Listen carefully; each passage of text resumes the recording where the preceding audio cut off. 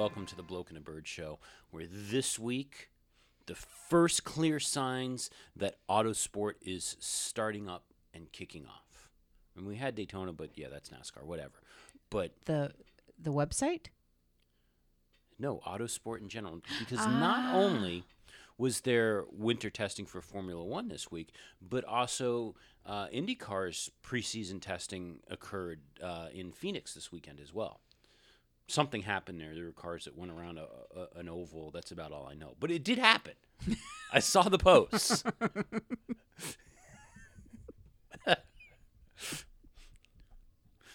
I got no words. None. No words. We have to learn more about IndyCar, but we're not there yet. Wait a minute. You've been saying for months, since we're going to the whole IndyCar race at Mid-Ohio this year, that we're going to learn about IndyCar. Now, you've not scheduled a lunch and learn yet to outline everything we need to know. You've not bulleted this down into an infographic for me. What are you doing to, quote, and I use air quotes here on our podcast, to learn IndyCar? What are we doing? What is the enablement plan going to be? I don't know what your plan is, but I did go so far as to follow their Facebook page. Whoa.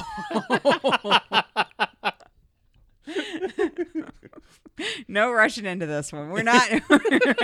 We are so not even in the shallow end of the pool. I put all the races on our calendar, so we know when they are. I don't know what we're going to do when they conflict with Formula One races. I think that week we're going to have to make sure that the boy can do all the cooking and the laundry so that we can just veg in front of the television for the weekend. Hey, like I said. All right. I would like you to start scheduling and planning out our introduction to IndyCar enablement plan.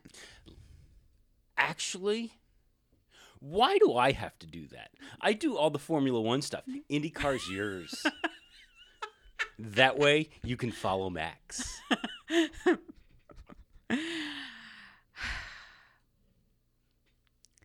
But I don't know if my brain is big enough to hold both Indy and Formula Car information. I'm just a girl. Formula Car? Formula Car? Yes, Formula Car. You'd think by now, at least you'd have that part right. There's so much to learn, and I'm a girl. So much to learn. You've already sat through this. 7 hours of racing jargon and mindless statistics. Here we come. Oh, snacks. Mm-hmm. And they're race-themed. Well, vroom, vroom. I spend a lot of my time working on the race-themed snacks. Oh, is that it? Yes. So, while you do the research on IndyCar... Don't make me project manage this. Let's talk about some Formula One stuff. Okay, since we have nothing to talk about with Indy. Let's first talk about not happening. Not happening. Once again, VW has come out and said, we have no plans to go into Formula One. However, their reasons are not what you'd think. Okay. We've written off we've written off VW's entry into Formula One because of the whole diesel emission scandal. But that's actually not what Wolfgang Durheimer says, who's the new CEO over there. What he says, obviously Formula One is not on their agenda right now. The situation is not predictable enough to make the kind of investment required. Before you commit the kind of money the money needed, you must see 5 years of rules stability. Has Formula One ever had 5 years of rule stability? Not that I know of. He says there can't be the possibility of rules changes, of more or less engine cylinders coming in, or the hybrid system changing away from technology you are developing on road cars. If you are a big business making a big investment, you expect to have some influence on the setup with an assurance the present ownership will last. In F1, it seems the owners will not be there forever, and that creates some instability. Interesting. Well, I mean, he's right. Yeah. But, until we have the death of Bernie, I'm not sure that we're going to see some stability. Even then, I think that it's going to be a couple of years of turmoil before that happens. Turmoil? Turmoil. There you go. Wow. Miss Formula Car. Turmoil? See where this is going. Words. Use them. The real ones. So moving on. Moving on. You know, the last week and the week before, we talked about how it appeared that the drivers were behind the halo. Yes. And all set. They wanted the head protection solution. This week, it seems a few drivers are starting to speak out and say, well, yeah, I know the Grand Prix Drivers Association's all for this. I'm not so sure I'm digging it. Okay. Nico Rosberg mentioned it last week that he wasn't completely sure that this was a great idea. And even Nico Hülkenberg, you know, who has driven and seen success in a covered cockpit, says that he hasn't changed his views. He thinks Formula One is wrong to pursue the closed cockpit route, despite the fact that it's coming. He says that F1 should remain true to its tradition of being open cockpit single-seaters. So basically, it's the Nico faction.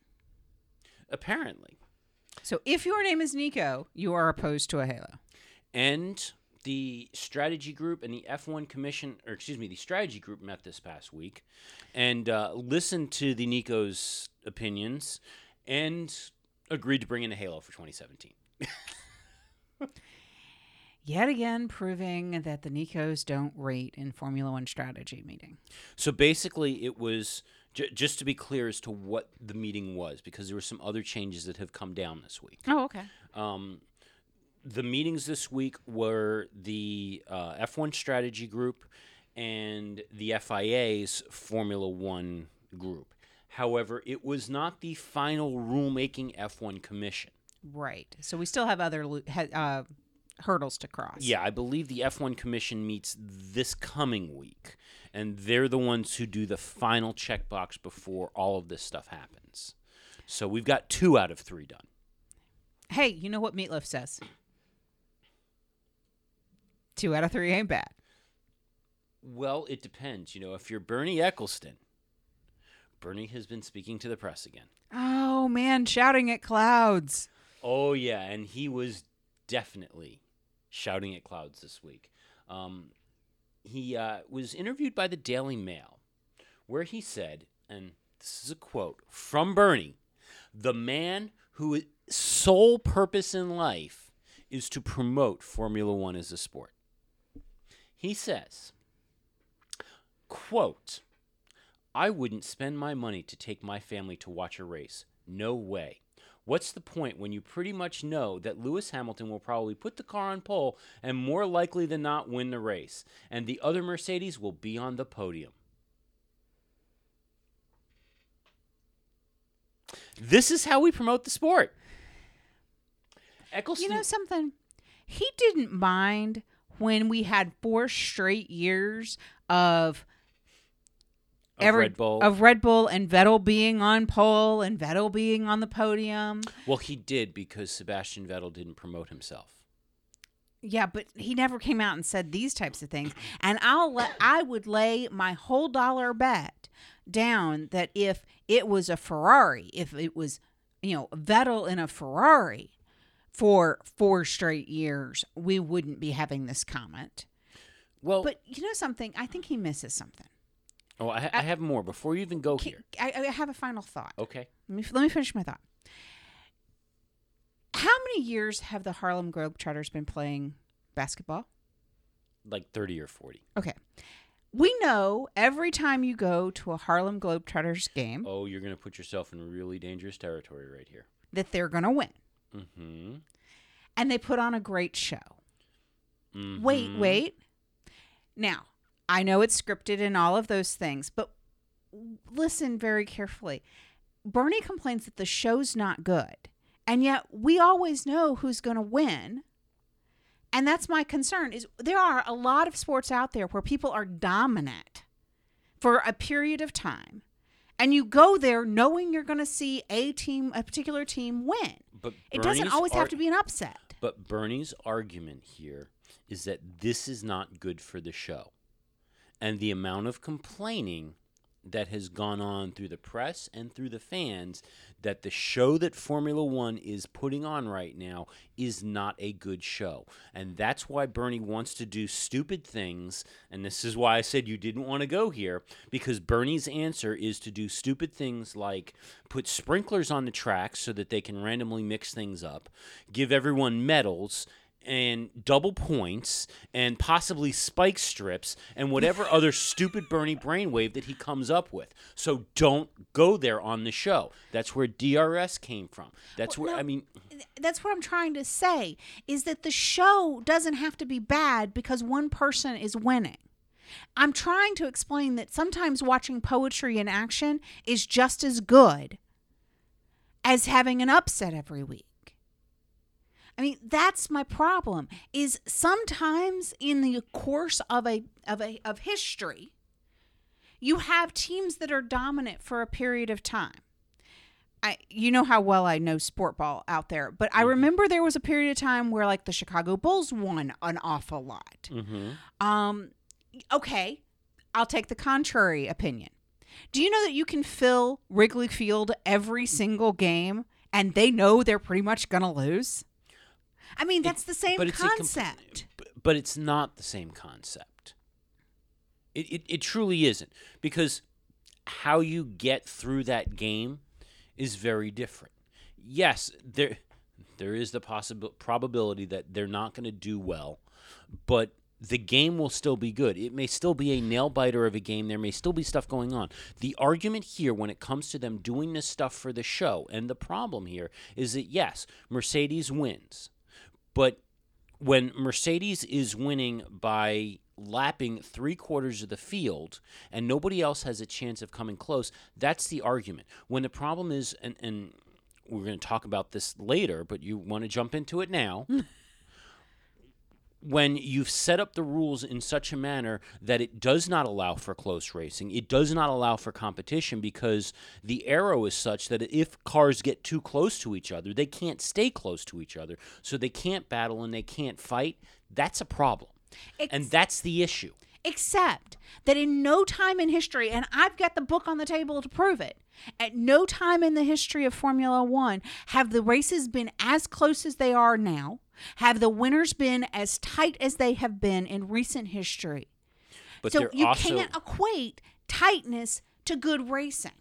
But there also hasn't been a team that has gotten on the podium for every race except 2 over the course of 3 years. It's never happened before.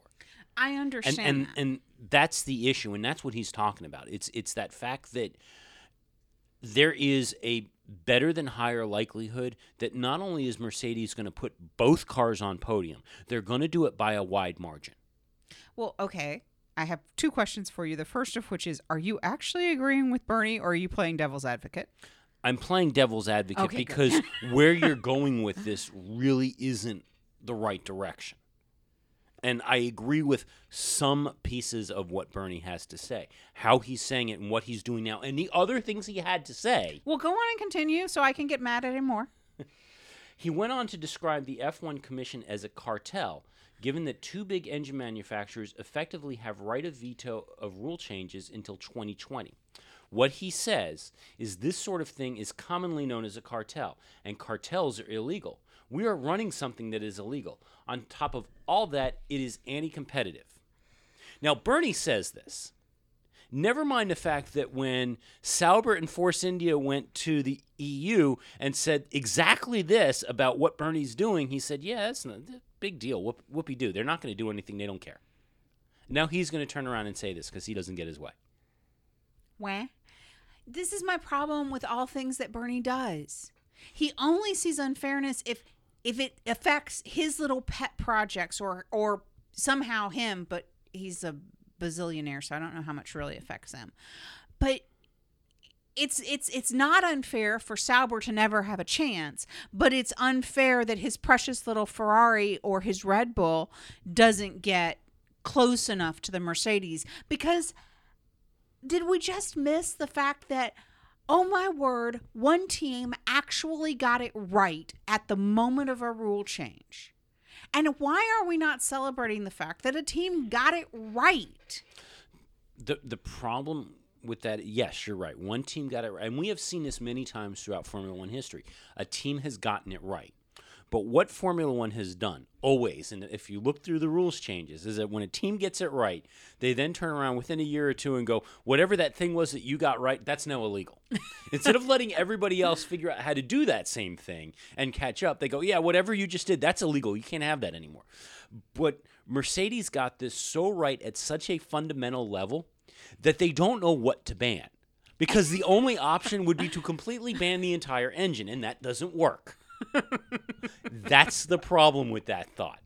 I understand. And that's what's so frustrating for the Bernies out there is they can't control because they can't. This is not a double exhaust. It's not a wing that's making the difference. It is so fundamental to the very nature of the car. And hello, Mercedes got it right. And they should get their shining moment, and they're setting records off the charts. And you know something? When the engine changes again, I would lay again my dollar bet down and say Mercedes isn't going to get it right next time. The odds are not in their favor to get it right that many times in a row. Red Bull got it right, and Red Bull had the power that is Adrian Newey behind them. And they had it for 4 years. And yeah, there might have been a little bit more drama because for the first year we solidly watched Formula One. What was it? 9 winners in 9 races? Yeah, that's because they couldn't wrap their heads around the tires, which was right. That was also unprecedented. Equally as so. But I just don't see a problem, and it has nothing to do with the fact that I'm a Lewis fan or that I really appreciate what Mercedes is doing right now. I just don't understand why we literally have this back-to-back comparable thing where we had sheer dominance. We had seasons that would wrap up by just slightly over mid-season, and Vettel was the guy. I mean, it became statistically impossible, if not just at least very improbable, that anybody else was going to touch him. Red Bull would have the constructors way early. And yet... Japan. Yeah, Japan. And yet we didn't argue then. There was some. There wasn't a lot. But it was not the visceral argument. And I get... But what there was, the one key difference, especially in 2013, what there was is the fans were reacting.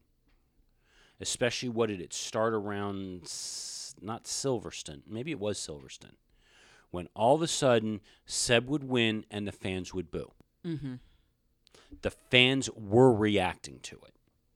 Well, I will grant the other piece of this is Seb wasn't very likable. I think that he has become a little bit more because he's played more and he's let some of his personality show, but because he's not. I'm not sure about that, because if you listen to what Christian Horner used to say back then in response, what we are seeing now is what Seb has always been. He hasn't changed his personality. He hasn't changed his nature.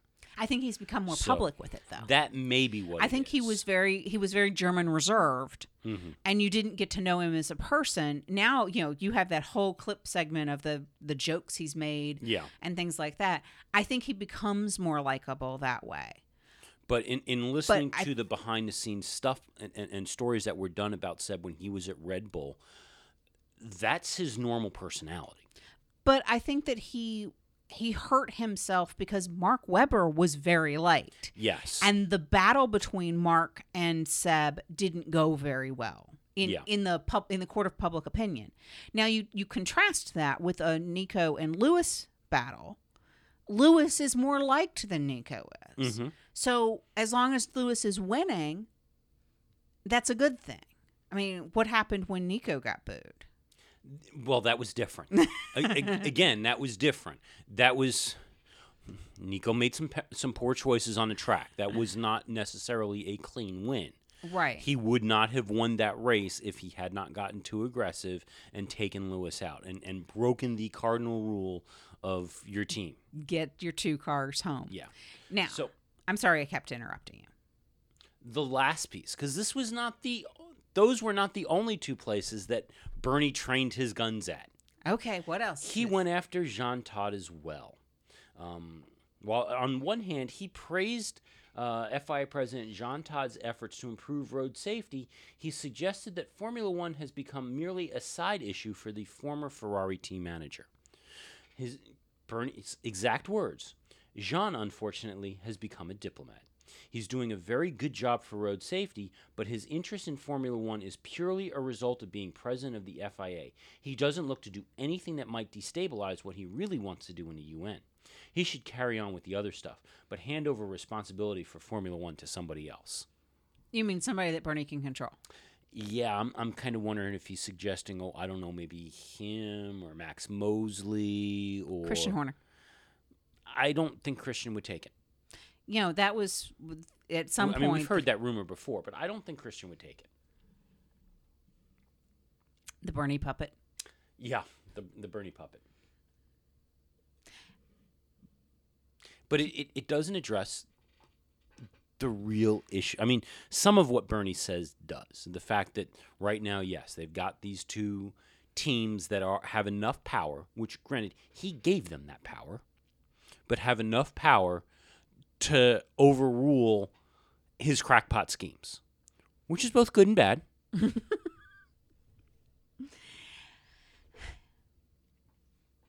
My problem is that Bernie lives so much in a moment that is disconnected from his previously bad decisions, that instead of coming out and saying, at the time I made choices that seemed to make sense, but they have ceased to make sense. Instead, he wants to place blame on other people for power he gave. And no, I don't think teams should be able to determine the rules. I don't think that should be the way it works, because that doesn't make any sense to me logically. But Bernie has argued both sides of every argument for so long that I go back to, he's an old man shouting at clouds. Mm-hmm. Well, somebody who has not yet agreed to the old man shouting at clouds. It turns out that the Haas Formula One team has yet to agree to commercial terms with Bernie. Oh, could they not be on the television? They could be on the television. They just wouldn't get paid, is how this works. Now, this is not the first time that this has happened. Marussia also had the same problem. Initially, they were left out of the 7-year deals that Bernie had in place with the other teams in 2013. There was ultimately a return to an arrangement which the 11th place team became eligible for a $10 million ex gratia annual payment after it signed its deal with the FOM. Renault also prolonged its deal, which we knew about.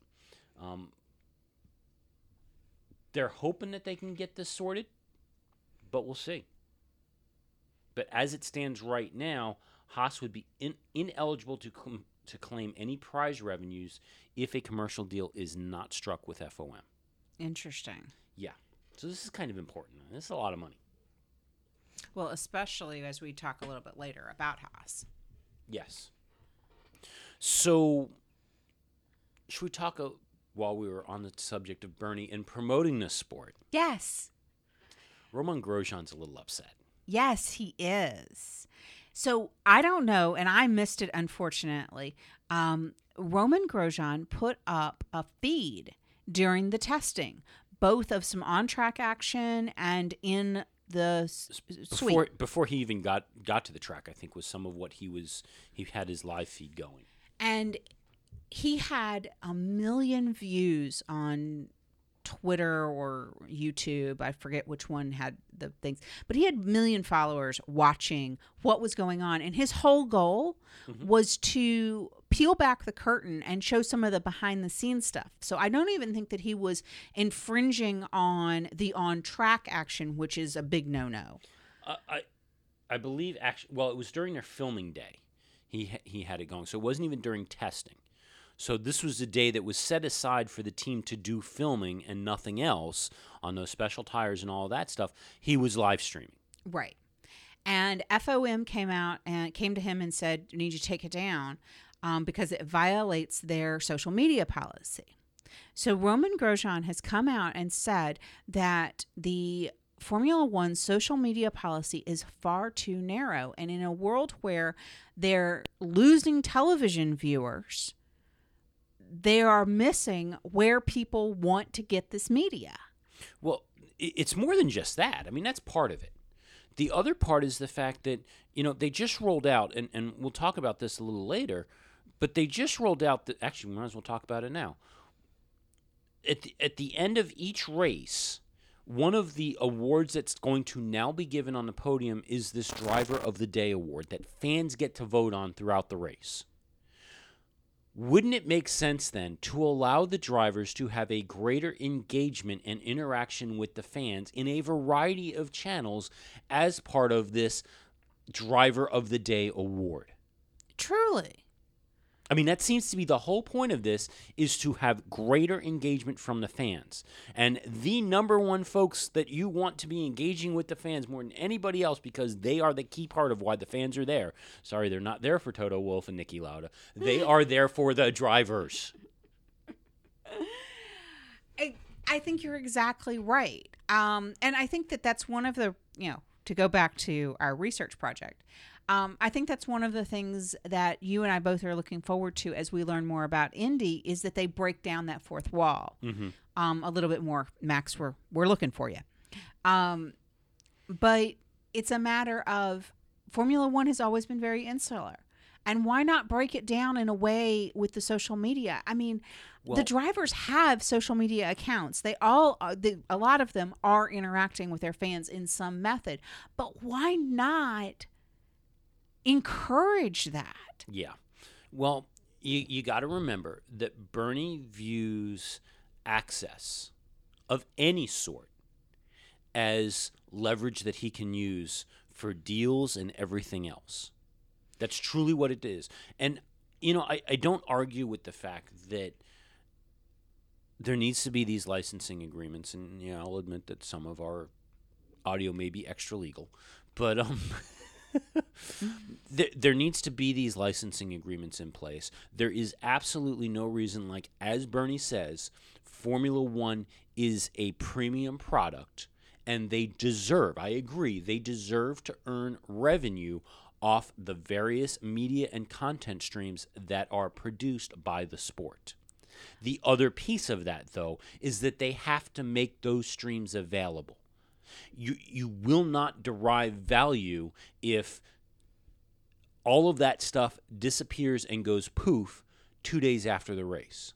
If fans cannot find greater ways to interact and enjoy the sport, you won't make money, you will drive them away. Well, and the other real truth that you have to understand is the super fan, the committed person, will find a way to get content. And if you don't provide a legal mechanism that generates you revenue, if you cannot offer that up in such a way that people can purchase and give you the revenue stream for it, you will drive them to the black market where they're not giving you anything for it. I mean, here's the thing. I would be willing, and I think we would both be willing, that if Formula One turned around and said, through our website, you can stream, and we'd turn around and probably throw it to our Apple TV so that we could watch it on our big screen. But through our website, if you paid, say, $120, maybe even $200 a year for every single race, you could live stream the video. You could watch archive video. Maybe you don't watch, you get essentially DVR functionality. And, oh, by the way, as part of that, you choose which broadcaster you want. So if, say, your preferred language is Spanish and you much rather watch the Univision feed, you could go and select the Univision feed and watch that and hear those commentary. No matter where you are in the country. You prefer the Russian language feed, you can listen to the Russian language feed and get all of their coverage. Or the Sky Sports feed, or the Channel 4 feed, or heaven forbid the NBC Sports feed. If that's what you want to watch, as long as you pay the subscription, you can select your provider. And if you want to change mid-race, you could do that too. All you need to do is give us the money, and we'll make sure you get the content that you want to see. Give us the content, though. I mean, that would be a phenomenal program. I mean, heck, it's one of the things that I would love it if the BBC would offer a true pay to watch outside of the UK. But even beyond that, I mean, their app that has, a lot of the stuff that you mean the spoiler app? The spoiler app.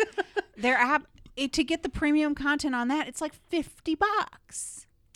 It is, and I would be much more interested in it if the races were run at a time that we would normally be up for. Or if I could turn around and say, all right, I've DVR'd the race, and now I'm going to go kick off the second screen on the app while I've got the video going on and let them run in sync. That would work too. Now, granted, if I got to fast forward through commercials, that screws everything up, but still. But even still, to be able to kick off a second screen experience, I would think that, for a price, and I mean, let them determine what the price is and see what the market would bear. But for a price to be able to say... See, I wouldn't say that, because you look at the merchandising now and the fact that, a Mercedes t-shirt will normally cost you about $80 US. They will price that at about $2,000 a year. No. But they got to find out what the market will bear too, because I'm telling you that stuff is not flying off the shelf on the Formula One merchandise site, and I'm betting they get a whole lot more sales when they run a sale. Yeah. However, what I'm thinking is that if F1, in conjunction with their app, also allowed you to time shift the race, so that in the U.S., I want to watch it at 3:00 in the afternoon on a Sunday when it ran at 2 a.m. I'm now kicking it off, and I can kick off through your site. I can kick off the streaming coverage, and I can kick off the second screen experience. Let me time shift my own race. You will gain a fan after the fact. Even though all of the stuff is over, you'll gain a fan because I can watch it on my terms. I can have my race day when I'm ready. I can watch all the pre-race coverage from a broadcaster that I like and I get actual value out of. Well, that's a condemnation of NBC Sports. It's not just NBC Sports. So there are other... I heard Canada, their coverage is literally just the race coverage. There's no pre-race, there's no post-race. It is the race. They call it, they're done. So it's not just the U.S., and there are some places that are even worse. But still, if I want to go somewhere and engage and get that extra information, give me that outlet. Right. But, they're walking away from revenue streams. Mm-hmm. And I don't know about you in your job or our listeners in their jobs, but I spend a very significant portion of my job day talking about not walking away from revenue streams. So, whatever you do in life, there's a very rare group of people that could say, something, I don't need that kind of money.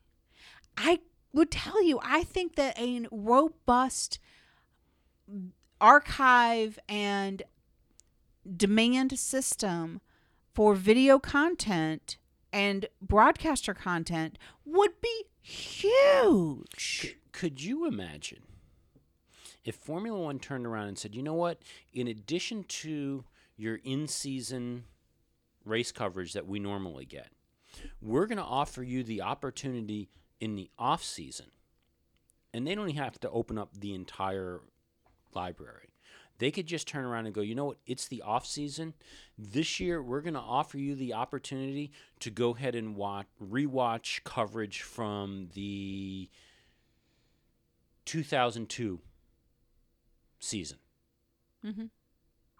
And you can binge watch it if you want. You can go and recreate your own weekly coverage throughout the off-season, however you want to do it. But you have the ability for this off-season, it's 2002. And maybe the next year they decide, let's go with 98. And then the next year, well, let's go with 2012. and just mix it up. Oh, there's 1,000 things that they could do with off-season coverage. Now, I did just think of one problem with your plan. Okay. So while we're solving all of Formula One's media issues, let me explain one problem. FOM controls the feed. Mm-hmm. They don't control the commentary by the various outlets. Right. That all gets overlaid. So FOM would be able to, organically, they would only be able to provide the feeds. They would probably have to buy back in order to do the other, there'd have to be an agreement or a buyback for the coverage that, let's say, for example, BBC or Sky produces to have the overlay of that content. Yes and no. Because that's one of the things that a lot of people have spoken about is that for the most full live races are not available in archive anywhere because FOM will not allow their release. Well, I understand FOM is blocking that release. I understand they block the full live coverage post the race. I understand that. But there would have to be a buyback of some sort. BBC is not going to give away their commentators' quality for free. True. But they can turn around and they can work out that licensing deal as part of the app. Mm-hmm. So that, because all of this would have to be a cost share back to the broadcaster. Oh, yeah. And truly, if they really wanted to, and there may be international laws in the way that would prevent it, but you turn around and say your revenue stream as a broadcaster through this app is based on the number of viewers that come to it. So if you attract more viewers from another country, we will give you a greater percentage. That may be an issue. I don't know if legally they can do that, but it is the internet, so who knows? And there's other concerns I would have. Now, moving the UK coverage from BBC to Channel 4 may eliminate some piece of this, but with the BBC, that is a government subsidized thing. So there's probably some other issues with that process and their own inherent rules about being outside the UK, and then that would violate that. And there's a large level of complexity to get to that point. But if you had nothing else, to be able to subscribe and say, I can time shift my coverage, I'm going to hire an FOM commentator to do, if you didn't even partner with the other broadcasters, hire a guy to do basic coverage, to narrate what is going on. Doesn't have to be the big pre and post explanations, just basic coverage. Be able to translate that into several languages around the world. I guarantee you would have a greater viewership, and you would offset the loss in television viewers by having this on interwebs experience. The only concern, and then we got to move on, but the only concern here would be if the online viewership started to take away from your broadcast viewership, and as a result, some of your broadcasters would then decide that possibly it's not worth carrying a broadcast anymore. Well, at that point, then you would talk about you would have to then look at, can you leverage the broadcast content in the online world? Yes. And say, okay, I realize you're losing TV coverage, but we have this big population. If we cost share this, if we kick back to you, can we continue both? And you might actually wind up making that shift to having the broader commentary piece. But anyway, moving on. I'm sorry to have taken so much time with that. But the way social media and the way the publicity is being used in Formula One is biting them in the bottom as much, if not more, in my humble opinion and ever so right opinion, than the constant rule changes and the manufactured show. Then I think that they lose more because they are not engaging people where they want to be engaged within their media outlets that are available to them than trying to manufacture a show to make up for it. And that's my issue. I think it's more along the lines of, if you have fans that want to pay you for your content and pay you for access, find ways to capitalize on that. Well, yes, but you're not losing people because the show's not good. You're losing people because you're not meeting them where they want to be met. And that's a problem. It's both.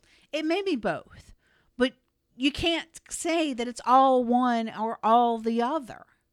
And you can't scream at the clouds about the show when you are actively preventing media being consumed the way the population consumes media today. Okay, so moving on. I'm trying. But you got me fired up. You fired me up. This is a problem. So, Force India has come out and said the door is still open for a partnership with Aston-Martin. Well, duh. Well, we've got a little more information on this. Force India COO Otmar Safnauer, I'm assuming is how you say his last name, still hoping it can resurrect the idea and bring Aston Martin on board for 2017. He says he doesn't think the answer is no. He says for 2016, there's no collaboration. Definitely it's off the table. But they have further discussions later on with Aston to see if there's a possibility for future years. So this door is not completely closed. Now, what he has said is that talks with Aston have been serious, but the key to completing an agreement will be in F1 delivering a platform of rules that entices the manufacturer in. He says for 2017, there is still a possibility and the door is still open. They'll reconvene again to see if there's any possibility for the future. There were just some decision-making points that were unknown at that time, and they just needed more time to see what the sport was doing about the engine and some other things. They need to have some of those answers before they can make that decision of entering Formula One or not, and only time would give them those answers. So in other words, F1 needs to get off their butt and make a decision about 2017. Mm-hmm. All they've done so far, and this came out of nowhere, it sounded like this was now dead, but there have at least been the measurements for the 2017 cars agreed on. That's about it. Don't they have to have like the full rules nailed in place by the end of March? Well, there's that's the new agreement. It was supposed to be by March 1st that needed to be done. The agreement is that they have until the end of March to sort this out.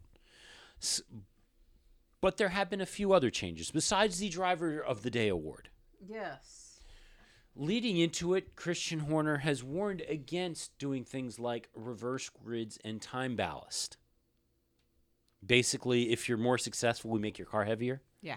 I agree. That's, again, let's go back to stupid Bernie brainwaves. Mm-hmm. Reverse grid's kind of okay, and I'm warming to it more as I hear more about how it could work. I know you're not a fan at all, but I mean, I get on one hand, there are better ways to fix it. Fighting, having your best drivers fight all the way through the field is, one thing. But I just see the increased risk for accidents, which I think violates the safety rules.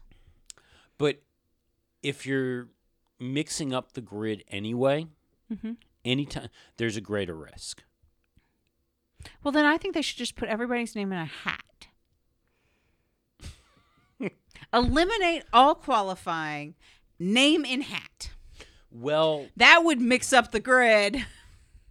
Well, the teams and the FIA, not yet the commission, have agreed not to do that.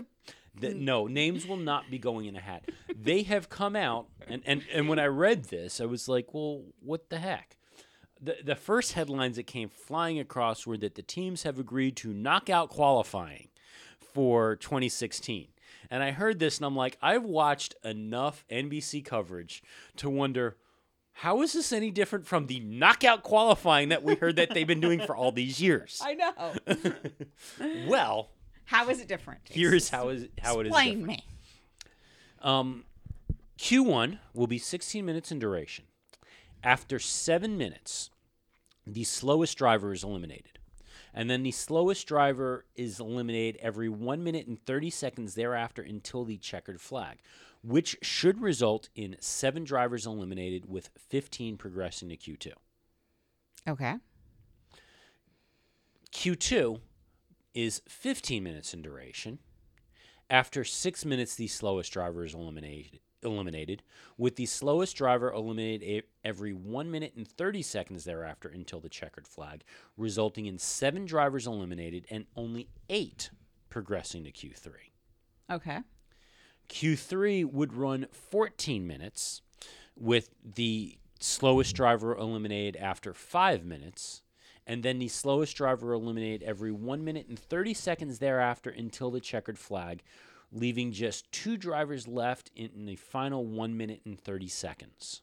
So what this is going to do is it will eliminate the that last lap piece where you have everybody putting in their best times in the last lap. Mm-hmm. You will also eliminate anytime you have weather, the changing conditions on the track. That's my bigger concern right there, is that when there is changing conditions and we find a track speeding up, that could be a real big issue here. And the first time somebody gets screwed because they don't get a chance to set a lap time because halfway through a session, or even the need halfway through a session for teams to go from the full wets to the inners because we've hit that crossover point, but we're in the elimination zone. So if you go and take that risk of having of jumping in to change your tires, you get booted because you're in that. Yeah. That's where I think this is going to get really, really messy. Yeah. I don't know. I'm not, and I posted an article about this on our website to make sure that we had some stuff going. I don't think this was what needed to be fixed. This is where I don't think the attention should have been focused. I think attention should have been focused on what's going on race day and why the racing looks the way it does on race day and not so much on qualifying.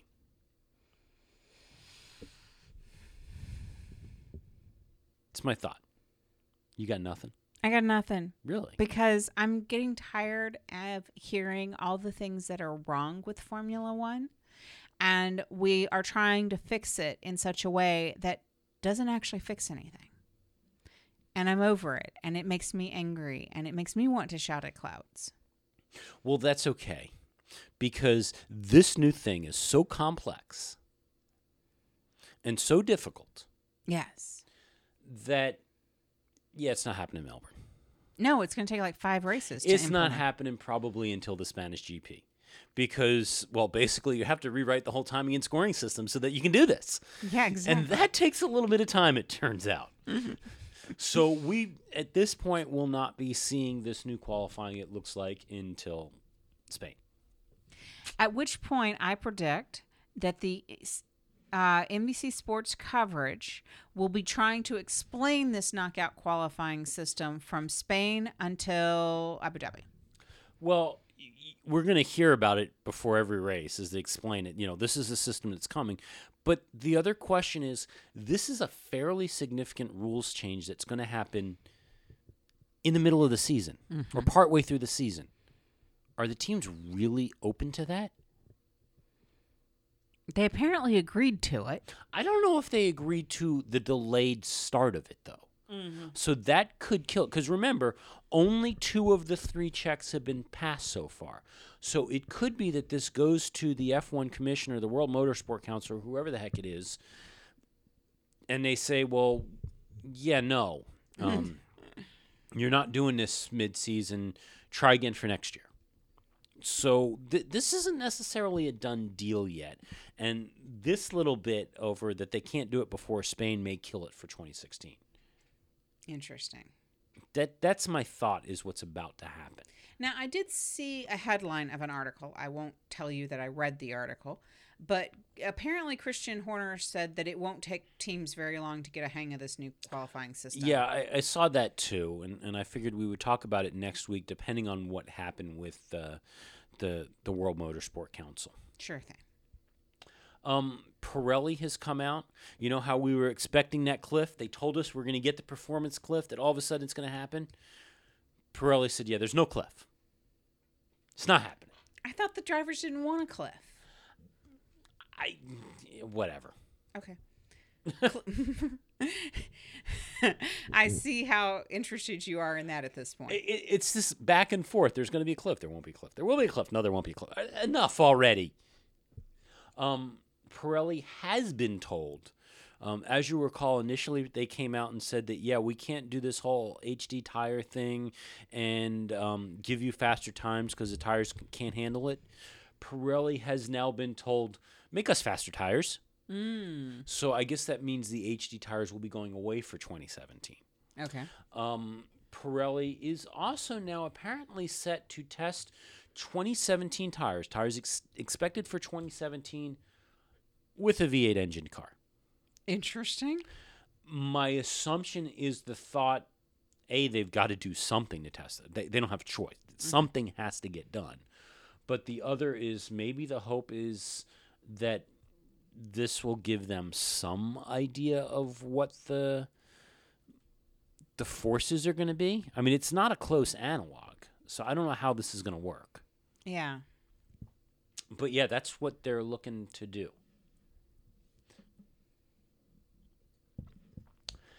So testing. Yes, testing happened. We should Testing talk did about happen. that.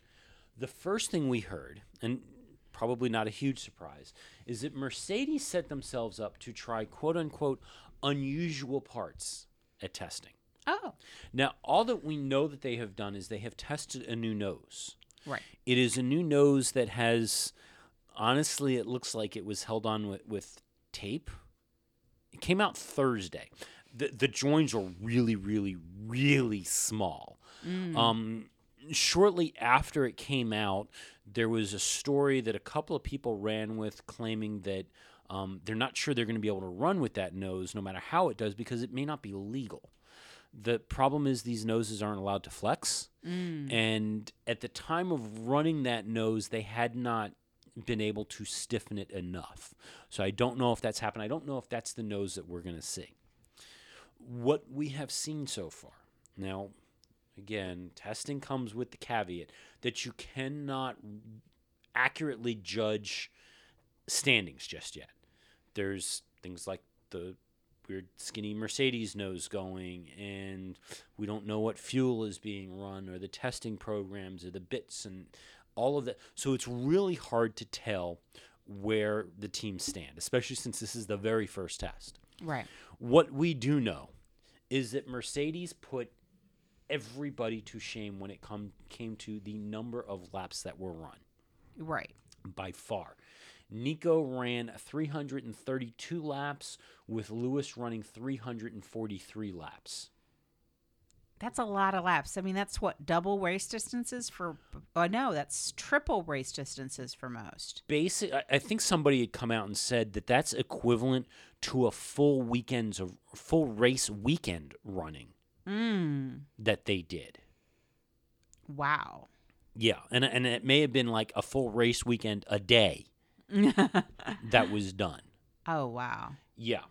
I believe Toro Rosso was the next closest when it came to, and unfortunately, in looking at my chart, oh, here we go. Yeah, Mercedes did 675 miles. The next closest with Toro Rosso with 447, Sauber with 430. The lowest numbers of miles being Manor with 254 and McLaren with 257. Haas with 281. Oh, nice. In terms of kilometers per power units, Mercedes put 7,629 kilometers on their power units. Now, I would assume this is for all the teams that are running their power units, which would explain why Honda was just at 1,196. You're talking one car a day. Right. So that makes a little more sense. The 2016 Ferrari, as in Toro Rosso, was 2,947 kilometers, 4,081 kilometers for the 2015 Ferrari engine. So 2015 is Haas. Oh, I'm sorry. 2015 is, I got that backwards, 4,081 kilometers for the Toro Rossos, with Ferrari and Sauber at 2,947. Okay. Renault, which, again, just run on their car and the Red Bull, 3,314 kilometers. It's like half of what Mercedes ran. It is, But it's on a fewer it's number more of than the cars. Ferrari ran. Right. Yeah, I mean, huge numbers put down. A lot was made over the fact that the Ferraris set the fastest times, especially in the first 2 days, until it was pointed out that the Ferraris did that on the Snuggle Bear tires. The Mercedes ran on the mediums. And never ran on anything but mediums. The entire test period did not do anything but mediums. Yeah. And they weren't that far off the pace. It was only about half a second on the mediums. So it looks like there's still much to come. Well, I was reading articles that talked a lot about that they expect another year of Mercedes dominance, but that they think the field is tightening. That is the best guess based on testing. Obviously, I think Mercedes has got some reliability in the underhand. They've got that under control. I think McLaren, we did not see either Fernando or Button get out of the car and cry or jump for joy. No, they didn't. Actually, I was going to talk about McLaren. Jensen came out on Monday, so this is very early in the testing, and he said that, there's definitely been some progress made. They're not there yet. He does say that in terms of the car, there are no negative points. He says that the standout is the deployment has been very good and very consistent throughout the day, which is a big deal because that didn't work last year. Right. They could not make it through any kind of the long runs. He says there's still weaknesses with the car that they need to improve, but it was a good day, and he's reasonably happy. He says outright pace, you don't know. If you look at the times, he would say that they're miles away, but they weren't going out there to set a lap time. They were doing checks. And again, this is Monday. He says they're obviously not going to be the quickest car at the test and probably won't be for most of the year, but as long as they can see improvements, the feeling of the car is good and something to build on. Monday, he was sixth quickest overall, 1.796 seconds adrift of Vettel and where Vettel was. Now, what we know is that this engine, at least, is not the engine that's running next week at the test. There is supposed to be a significantly improved engine coming next week. Well, we've heard that for a year plus now from McLaren, so we'll see what happens. Well, okay. We heard from his teammate also. Yes, and how does Fernando feel? First off, let's get to the first thing that he said, because there's been some question about Fernando's future and whether or not he was going to get pissed off and walk away or what was going to happen here. And he says, as of right now, I have a contract for 3 years. I'm not thinking about anything else. He added, this is a very important year for us. He says that he would, of course, see the system out and the next one. Interesting. So this is what he's saying right now. He says the ambition is very high. I'm not here just to travel around the world and to jump in the car and have some fun on Sunday. I am here to win, which, really?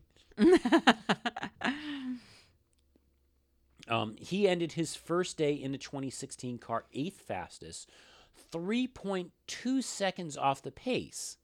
However, to put that in comparison to Jensen's performance the day before, he was 0.7 seconds faster than Jensen. Okay. So, yeah, I don't know. But again, we don't know what they were testing.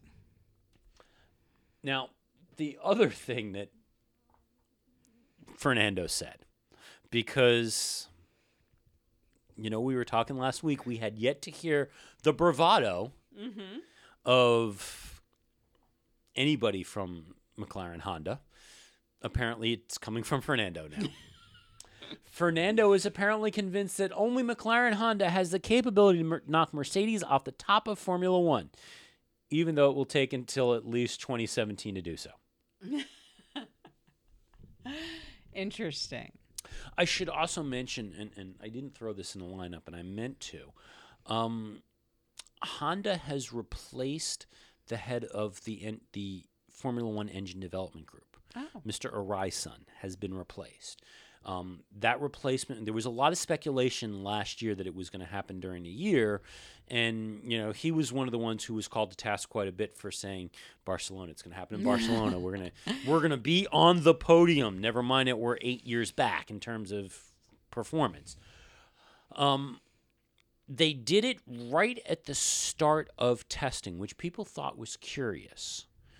Now, what was not heavily reported on is apparently Honda Corporate, which this group is part of, has a mandatory retirement age of 60. Right. Mr. Arai is 59. So I'm not necessarily sure that this is, we didn't like what we saw in the offseason. This year doesn't look promising, so you're out. So much as you're coming up on your mandatory retirement, let's do a graceful transition. And that definitely could be it. I mean, I don't know when his birthday is, but if he had vacation and, other things, he may have, it may have been a matter of, if you leave now, we pay you until you're 60. I mean, that's the piece. This all of the time off package pushes it to be now. Or his birthday was, March 1st. I mean, and that could be it too. He has been he's not leaving the company yet. He's been reassigned to a different group within the company. So, yeah, this could be his twilight assignment within the company, for all we know. Yeah, he was assigned to planning his retirement party. Yeah, division? that may be what it is. Yeah. Moving on to Ferrari. Okay. So, Ferrari has said that they are bringing in an evolution of the 2016 F1 engine for Australia.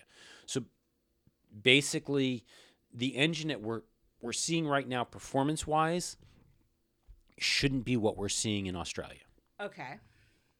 So there's the other thing is maybe we shouldn't be reading too much into what we're seeing from Ferrari just yet. Well, that's the case of all testing. Again, we don't know what they're testing. We don't know what they're looking for or at. We don't know what we don't know. Yeah. Force India did really, really well. Yeah, I heard that.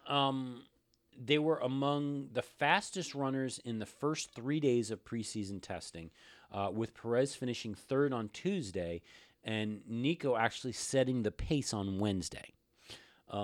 As a result, I guess there were some accusations that the team was quote-unquote showboating, to which folks went to Sergio and said, yeah, what's the deal? Are you guys running this really light on fuel to get up there and make sure you're up at the top of the timesheets and maybe attracting sponsors and all that other fun stuff?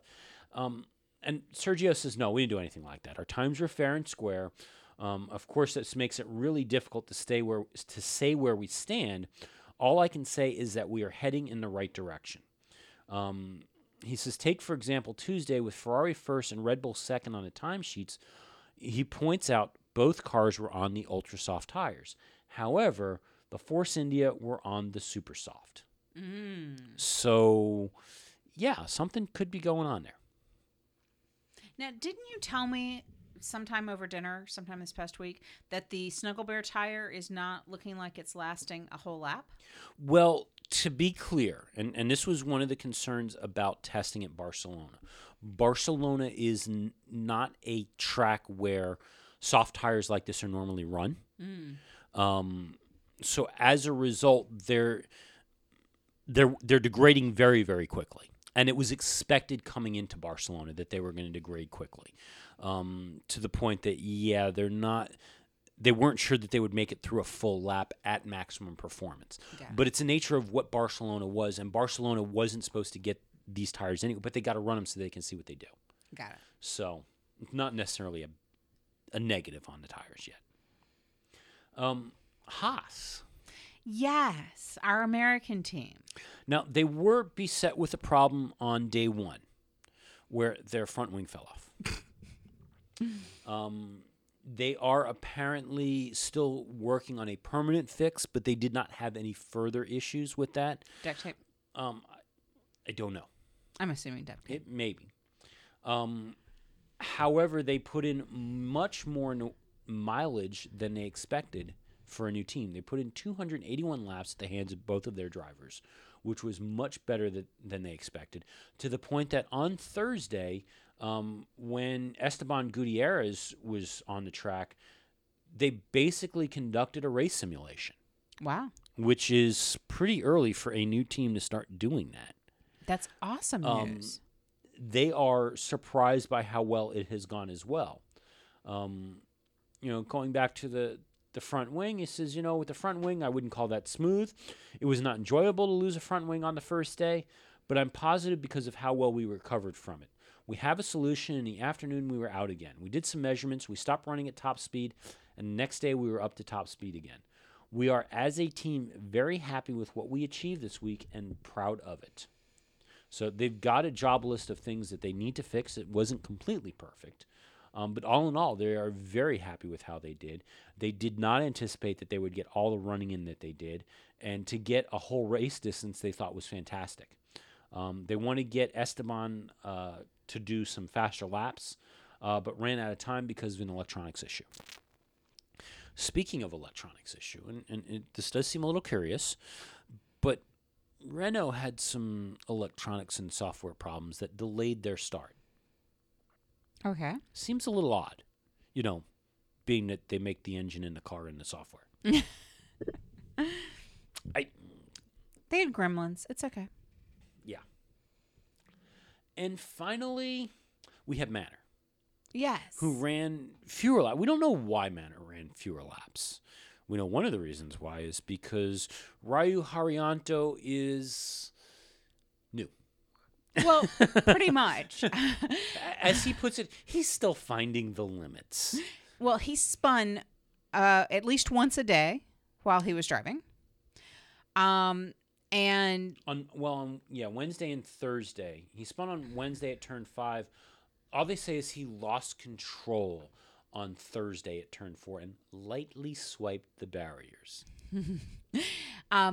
But the party line from Manor is that he is a rookie and he's making rookie mistakes.